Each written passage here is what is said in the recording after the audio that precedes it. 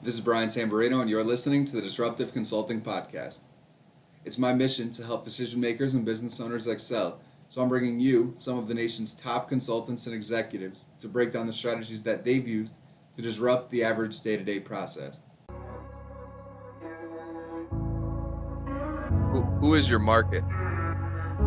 Who is positive? That's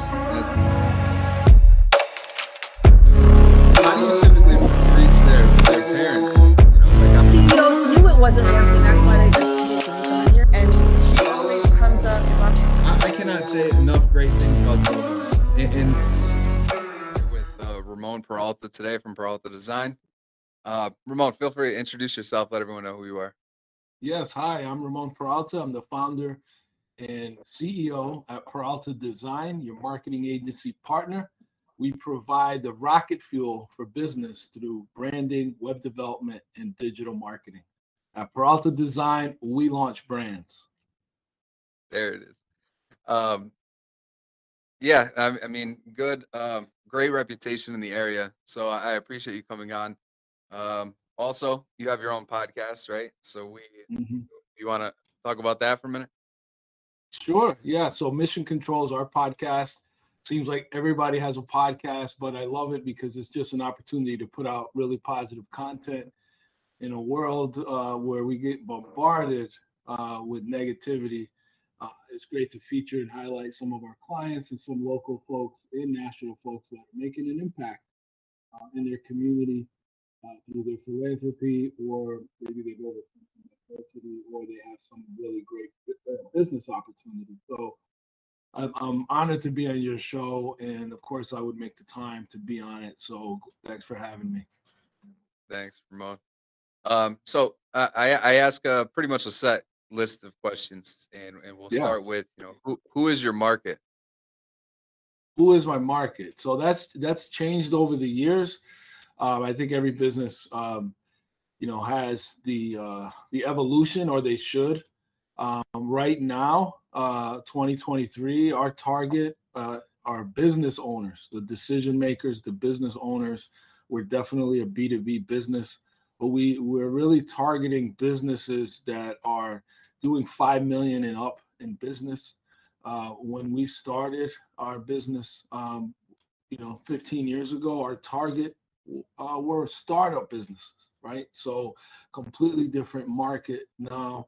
While we still do attract startup clients, I think primarily based on my history of being on the original team behind Priceline and our kind of capability and launching a company quickly, we're really more focused on well-funded, well-established businesses that want to go to that 10 million or 20 million or 100 million level. So our strategies and tactics will help them scale and grow their businesses, many of which are just word of mouth businesses that finally feel like they should try marketing. And that's our target these days, the actual business owners. We're definitely a B2B business. One thing that you mentioned, and we didn't include in the intro, is that Ramon is an established speaker, and you mentioned Priceline, right? So do you want to give everyone a little bio of your background, or? Yeah. I mean, I'm dating myself when I go there, but it is part of my brand story, and I encourage people to craft their own brand story, and talk about the failures and the ups and downs that they may have gone through to get them to where they are today. And my story, begins at Priceline. I was on that original team that launched it back in 1998. I had an opportunity to go work there, like a lot of people did once it left the nest being the incubator that I worked at, which was called Walker Digital.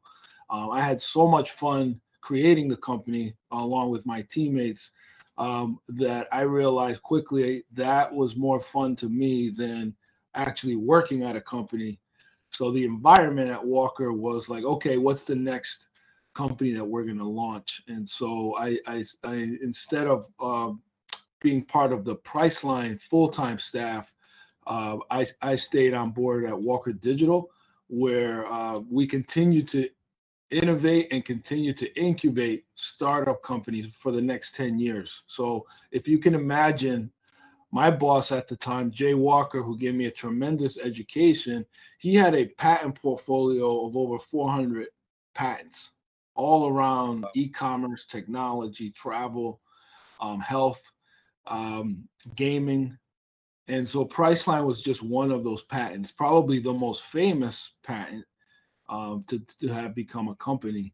But it was through working with Jay for that long that I really developed a knack and a passion for how do you take an idea and monetize it? How do you take an idea and brand it? How do you take an idea and grow it? And so that's a lot of the foundation of what we do at Peralta Design today. Oh, that's a great story. What? How do you take that and decide which problem to solve? Because I mean, there's so much. It's so loaded. There's branding, there's Yeah, marketing, there's all of this, all of these terms that I don't even know about. But how do you yeah. take that experience and solve a problem? Well, I mean, we think about who our customer is. We think about who we're targeting. We think about you have to kind of like the formula for a pitch deck when you have a new idea is still what we did back then. Is still what we do today. You kind of tee up the problem. You present statistics. You present a scenario that everybody's kind of gets on the same page with, and then you hit them with like, and here's this. And back then, the problem, if you want to think about it, literally was empty airline seats. Jay really had this idea of like, okay, so if these are empty airline seats that are flying overhead, how can we get people in those seats at a discount? It was the concept of unused supply or untapped demand. Think about restaurants; they have a time period where they're slow. Same concept as you would offer a lunch bonus or afternoon discount to get people in. If there are times in your business that you see that it gets slower, maybe there's some kind of promotion you do at that time. So I think to answer your question, typically we ask people, how are you going to make money? We listen to their whole pitch, and then we ask them, how are you going to make money? It's very important to us that people understand that while they may be solving a problem, they also need to have some sort of monetization strategy.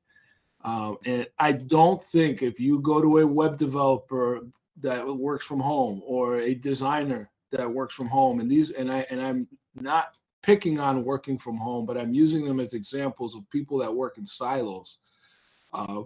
If you're a business owner and you find someone, an individual that's going to help you with one aspect of your business, you have to realize that you need different eyeballs on that project. You're doing a website, you need a marketing team to look at it. You need a designer to look at it. It's not just having a web developer. And that's one of the things that I learned back then is the aspect of having a team that each brings a unique kind of set of superpowers that ultimately benefit the client in the end and bringing their solution to life. It's such a good point. When I started this, it was just me, but now just working with all these people, that was exactly, and I think that some of it I took from you, or at least got the idea to take from you, Mhm. that just the idea to have all these complementary services and me, because now my Right. whole team, I write, she reviews, she writes, I review, I add data, she adds community or something like that, right? Um, you're right. It's just so important, and I don't think that it's really possible. I mean, freelancing is great, but it's just like next level shit, you know? Yeah, Um, exactly. You're gonna get, I know we're gonna talk about what's our advantage, but at some point, but I think the pricing is not going to be on par. Like an agency is going to charge you, is going to be way more than what an individual is going to charge you. But the value that you get by working with an agency exceeds um, the pitfalls of working. And look, I don't knock anybody that's doing that. I started, in my basement as an individual, as a solopreneur. It's just taken me 15 years to get to a point now where team doesn't really need me. I can go out and speak. I can go on a book tour. I can do other things because I've built this team up. All of it has been motivated by the purpose of providing a greater level of service, right? You if you're in business, you've got to continue to wow people. You've got to continue to raise the bar on what their expectations are, because agencies are competitive. Your space, analytics and all that. I'm sure there's a million other companies that do what you do. Like I say to everybody, what makes your business unique? What makes your business different? And you can start with service, and providing a higher level of service is one way to do that. Well, one thing that I want to point out is you mentioned price, and then at the end you mentioned competition. Um, Yeah, it's funny because I get leads from this one portal, and we put in these like simple proposals, and many of the other people on in this portal are um, maybe freelancers or solopreneurs or something like that. And then the woman called and said like, "Hey, just wanted to touch base. We have this project," and then mentioned in that call, you guys are the best on the platform. And then I said to my employee Michaela, price just went up. yeah. Yeah, I Um, mean, it's you got to pay your staff, you got to pay your invoices. I mean, today I lost a project to an individual, and it's like I there's no sweat. In full transparency, it was going to be an organization's kind of centennial event. It's going to be this big booklet, and it's expensive. It's a 100-page booklet. They wanted to get it printed and designed, and while we do probably 70% digital, we still have quite a chunk of our business is print. And at the end of the day, they said, "Oh yeah, we're going to go with this individual to put this book together." Well, there's no way that an agency is going to compete with an individual. no. The challenges are, if that individual gets sick, if that individual gets another gig that pays them more, that individual goes on vacation, your project is stalled. But in some cases, it is a better move. If you're sincere about doing what's best for the customer, there are going to be some situations where you literally get news like that. In my case, I said to them, absolutely no sweat. Actually, let me know if there's any room in your publication. I'll put an ad in it. Even though I didn't win the job, I'll still support the cause and put an ad in it. And that's another level of integrity, if you will. It's also being true to what your mission is. If your mission is about helping clients and they actually find a better option, so be it. You're gonna win the next job. You're making room for your team to tackle projects that are more in alignment with what you should be working on. And I think it really just comes down to good business practice, Yeah. at least my experience. It's funny that you mentioned that story because a few days ago I was working with this client and we prepared a few grant applications for her. And she's got a nonprofit. It's pretty big out in California, but she formed a new, and we haven't had any luck getting her funding for whatever reason. But we put in a few applications, and she said, um, I haven't been working with any other grant consultants. Um, I don't know, talking about how I was like such a nice person, this and that, because Yeah. I treat her well, right? And I don't Yeah. like bill her some exorbitant amount of money. Point is, I told her, listen, I'm going to set you up in this portal. It's similar to what the Great Give does, but it's for California. And Hmm. you let me know when your profile's all set and the program starts, because I'm going to donate $200 to your charity. I don't say that because I'm trying to brag or anything. It's just relative to your story, It's right? just goodwill. Um, It's goodwill. It's right, absolutely goodwill, and it goes a long way. right. Um, all right. So I mean, I think we both know, but how did you build this reputation? Just being true, being a man of my word, saying I would do the things that I would say I was going to do when I'd say I was going to do them. If you do that, you're already doing 90% better than most people. I think most people flake out if there's no interest in it for them. They're not dependable. I support a ton of charities, and I reciprocate. If an agency hires us, we have a lot of nonprofit agencies. A lot of what they spend on us goes right back to them. And over time, if people see you, I've been at this 15 years plus, but if people see you at events and they see the checks coming in and word gets around, trust me, in the circles of philanthropy, word gets around, you start getting board positions, you start getting invitations, you start getting solicitations. And at some point you start saying, okay, do these organizations align with what my company stands for, what I stand for? Are they hiring us to help them do some of the things they need to do? And if all those things start lining up, then it makes total sense to be in that pipeline. And in doing so, you build a good brand reputation for yourself because people talk. You see the impact. They see you at the right events.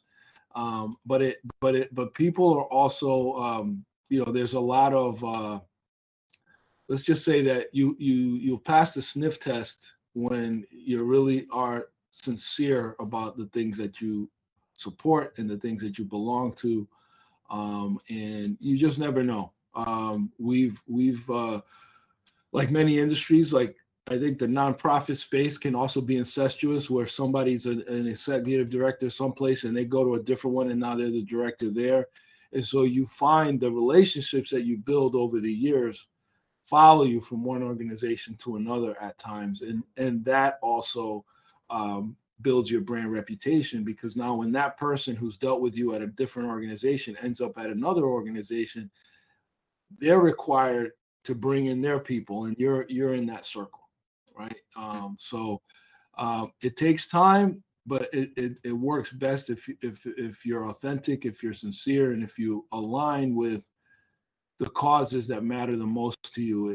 It's such a win-win for yourself, for your team, for your company, and you want to be part of the solution, regardless of what the news might say. Doom and gloom. Your team has to stay motivated. I always like to tell them, at PD we're part of the solution. So that's what I encourage. And one thing that I would love.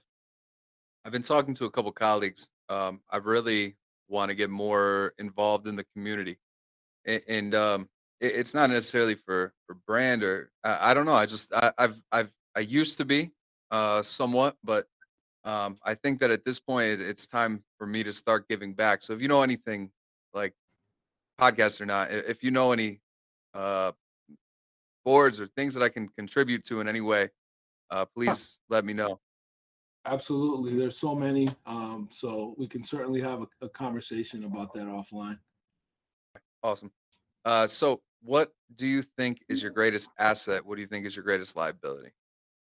Um, This could be personally, professionally, anything like yeah, that. I think our greatest asset is the team we've built. We've got a really, really strong culture. I'm actually on a panel tomorrow morning talking about culture. And culture comes down to it's easy. Richard Branson, is one of my favorite guys to quote what he's done at Virgin. But basically, you build culture by treating people the way you wish to be treated. So we've just built a great place to come in and work every day, and they're willing to do anything they can to help our clients. And so the ability to just clone myself and my level of attention to detail on a large scale is our biggest asset. Our biggest liability is that I'm a harmonizer. Meaning that, like, I really want everybody to be in a good place, clients included. And so my biggest liability, that in doing that, I could be very trusting. I could drink the Kool-Aid very fast. And so at times it exposes us as a company, to possibly not getting paid or getting involved in something that doesn't really ever launch, or puts our team in a precarious situation. And so what I've done to alleviate that is I make sure to get more people involved on my team in the decision-making process. In my early days, I would pound the pavement, bring clients in, and we take care of those clients at any cost. Now, to alleviate and minimize that liability of me being too trusting and wanting to help people to a fault, is that I make sure my team feels like the client is a good fit for them as well as a client. So I make sure the team understands, like, it's not about how much sales I'm bringing in. Is this client a good fit for PD? Are you guys okay being the main point of contact with this client? Are you going to be okay working with this client? Are there any red flags that we're seeing during the negotiation phase, during the discovery phase, that might be indicative of a problem client down the line? And so getting them involved earlier. I do the same thing if we're hiring. I bring people in early and let them give me their feedback on, okay, you're going to probably work with this person more than I am. So do you like this person? Right.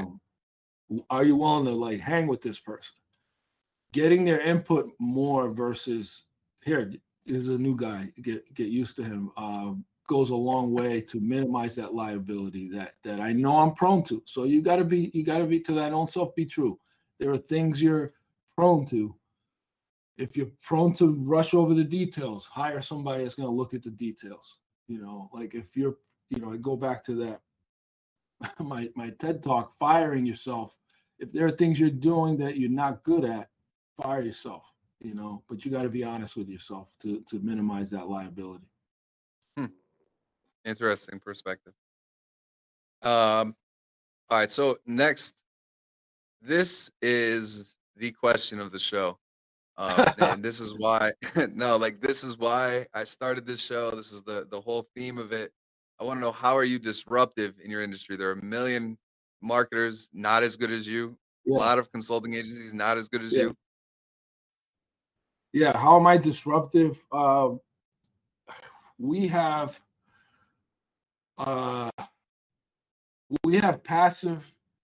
Well, internally, from a team standpoint, from a culture standpoint, we're disruptive in that everybody feels a sense of ownership. There are incentives for everyone to aid in the creation of, what we call PRIs, passive recurring income. So if somebody creates a course or creates a class or helps establish a partnership with a web hosting company and there's passive revenue being generated, they have a stake in it. So there's some profit sharing going on. So as an agency, that's disruptive. In today's day and age, the fact that we're leasing 3,000 square foot of AAA prime office space on a beautiful sprawling campus is disruptive, because we're in a day and age where people are working from home. And the principal, somebody like me, would be sitting at a Starbucks, booking calls and farming out work overseas. So the fact that we are brick and mortar, W-2, 401k, equity sharing, profit sharing, all of those things that are advantage team, heavily advantaged team, are making us disruptive. And what it's done is it's allowed us to provide a really superior level of service to our clients. Somebody competing against me that has a high turnover rate, that has high unhappy employees, that have employees that are disengaged, that are some are working from home, some are contractors, and some are freelancers. They are not going to be able to get back to a client within 8 hours or 12 hours or less. They're going to need 24 to 36 or 72 or 48, and I'm going to win. So we're disruptive in all those ways. All right. How does technology influence or complement your business or service, product? Huge. Google. I mean, like, what I would recommend anybody watching is, if you're in any kind of service industry, first thing you should do when you get a new client is ask them, how did you find out about us? How did you get here? It's something that we're all used to filling out in anything we do. If you're in a service business, ask your customers first question on onboarding them if they're asking for an estimate or a meeting or a quote or anything from you. Ask them, how did you find us? How did you hear about us? How did you get to our website? And we're finding like an increasingly high number of our clients are just finding us on Google. That's a big change from just a few years ago where it was mostly word of mouth. And so SEO is playing an increasingly important role in business today because people are walking around on their phones and they see something, hear something, need something. First thing they do is they go on to Google. And it's very important that your business be set up in a way that, your Google My Business is there, your reviews are there, you got the 5 stars, you got the picture of your space. You gotta look legit, you gotta look the part. And I noticed an increasingly high uptick in the amount of prospects that want to do business with us coming in without me having to ever go out and look for them, right? You and I see each other at networking events. That used to be how I got clients. I'd go talk to them, get a card, follow up, and it was just a real kind of clunky, cumbersome process. Now they come through us. They identify themselves through our intake form, tell us they came in through Google, and then now when I contact them to meet with them, it's a lot warmer because they've actually said, I'm giving you permission to market to me. Here's what I need. Can you help me? It's a whole nother system. And of course, you're in the tech space, so you know how important a CRM is and how important project management is. It allows you to scale, right? Without it, what are you going to have, a notebook or a post-it note? And so, as an owner, you always got to be thinking of like one day somebody's going to knock on my door and say, hey, your business is doing so awesome, I want to buy it. And if that day comes, you need to be ready. And any successful business should be ready for that. And so technology helps you prepare for that moment because somebody's going to say, okay, so what happens to you if you get hit by a bus on the way home? What's going to happen to your business? You should have the technological backbone to be able to tell somebody, if something happens to me, God forbid, somebody else is going to come in and log in and be able to see everything, see all my clients, see who I need to call, see where all my projects stand, see who owes me money, all that. And that's where technology comes in. I want to talk to you after this call about something called Go High Level. I just found out about it, but it may interest you because it's specific for like marketing. We'll chat, but yeah, when you were talking, it was funny because you said where your leads come from, and the first thing I thought was you should use Zoho CRM. Yeah, I know. I didn't want to bring up a competitor of yours, but we signed on recently with Salesforce, and we're learning it. And I know Zoho has a lot of awesome tools, and it just happened to be what worked best for us. But I know that Zoho has a whole suite of tools. I recommend you be on a CRM period, and be on a project management tool period. But certainly look into Zoho because you guys have a whole suite of tools. Right. All right. Awesome. So where can our listeners find out more about you? Great. So, our podcast is on our website. Our free report card that we offer business owners for their websites, that's on our website. So just go to peraltadesign.com, peraltadesign.com. You can also connect with me on LinkedIn, linkedin.com/in/Ramon Peralta. You could also look up my book and my book series at launchyourbrandbook.com. Awesome. Well, thanks, Ramon. I appreciate you being on the show. And yeah, let's connect again soon. Thank you, Brian. Take care.